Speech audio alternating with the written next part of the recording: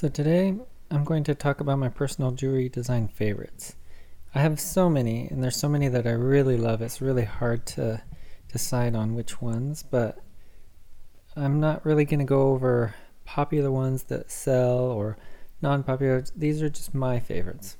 Um, the first one on my list is this round ring that has Celtic knots going around it with this like pattern bud flower coming out from the middle. It kind of has that on both sides, and also has a neat little twist with a groove in it that's on the inside of the ring. I really like how that came out, and it's a really good favorite of mine. It's really kind of represents a sense of pride coming out of the roots of the Celtic knot culture. It's a way of life, roots from the inside out. The second one I really like is this classic Celtic knot that's kind of in sections but all connected. The groove on it's not like a sharp groove.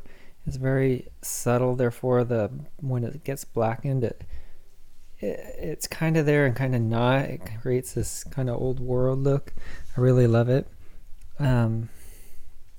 It looks thin from the edges because it's got comfort fit, and the design kind of almost sticks out from the edges, which are really thin edges.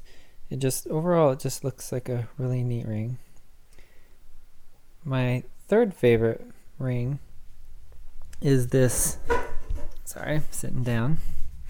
Is this wide, really wide, one of the widest rings I've made, and it's a bud ring, I guess. It's flowers or buds starting.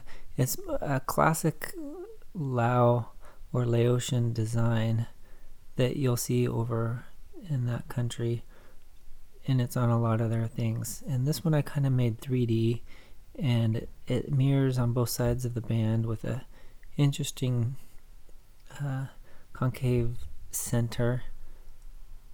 It's just overall, I don't know, I like how it looks, and it wears really nicely. It's one of my all-time favorites, actually. Another one is a really cool impressions ring. So it's like the leaves from outside are kind of like pressed in as if it were like clay, and they're blackened while the rest of the ring is like satin finished. And these leaves are kind of just random all over the outside and inside of the ring. So it's just a really neat band. It's not that wide either for those that don't like wide bands. And let's get into at least one square ring. I call it the quadrilateral ring because it has these quadrilaterals all over, and they do not repeat. So each one's different, but they're overlapping and creating different shapes as it goes around. Even in the inside corners has a few. So it's an interesting pattern, very structural, but it's just modern. I don't know. I like it. It's square rings too. Some people may not have worn them or seen them before, but they can be pretty comfortable. They fit right in between the fingers, and they have a good weight to them.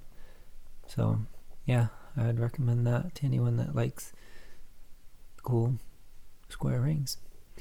And the last one I'm kind of going to go over is not necessarily a ring, but it's a pendant. There's a paradise pendant that I made, and if any one of you know, back in 2018 there was a fire. They named it the Camp Fire, that went through and burned down pretty much the whole city of Paradise, or the town of Paradise, and it was pretty awful. I have family there, and they went through it, and I grew up there, although I'm not living there I've got to hear a lot about it, and I went back and got to visit it after. Every time I go to visit family, I go up there and see it.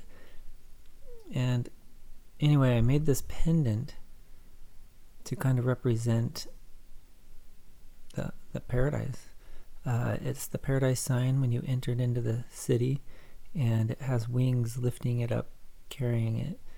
And to me, that represents just kind of like angel wings, a new beginning, help. There's just so many different things it could mean. Just the way it was, it has like a halo on top of the sign, and I don't know, it just means a lot to me, and I think it's a good pendant to wear. I wear it all the time, and it's definitely one of my favorite pendants of all time. So, and plus it has the meaning behind it for me. And well, those are them. I mean, there's so many more I could go over. I'd be here all day talking about them, and these hopefully are a few that you'll be able to visualize, since if you're listening you may not be reading, and whatever I wrote is very different from what I'm probably saying. So 2 different little stories, but if you go to my blog you'll be able to read more about it. And well, hope you like them, and if there's any favorites you like or would like me to go over or tell you how or why I designed it, just let me know and I'll try and do that.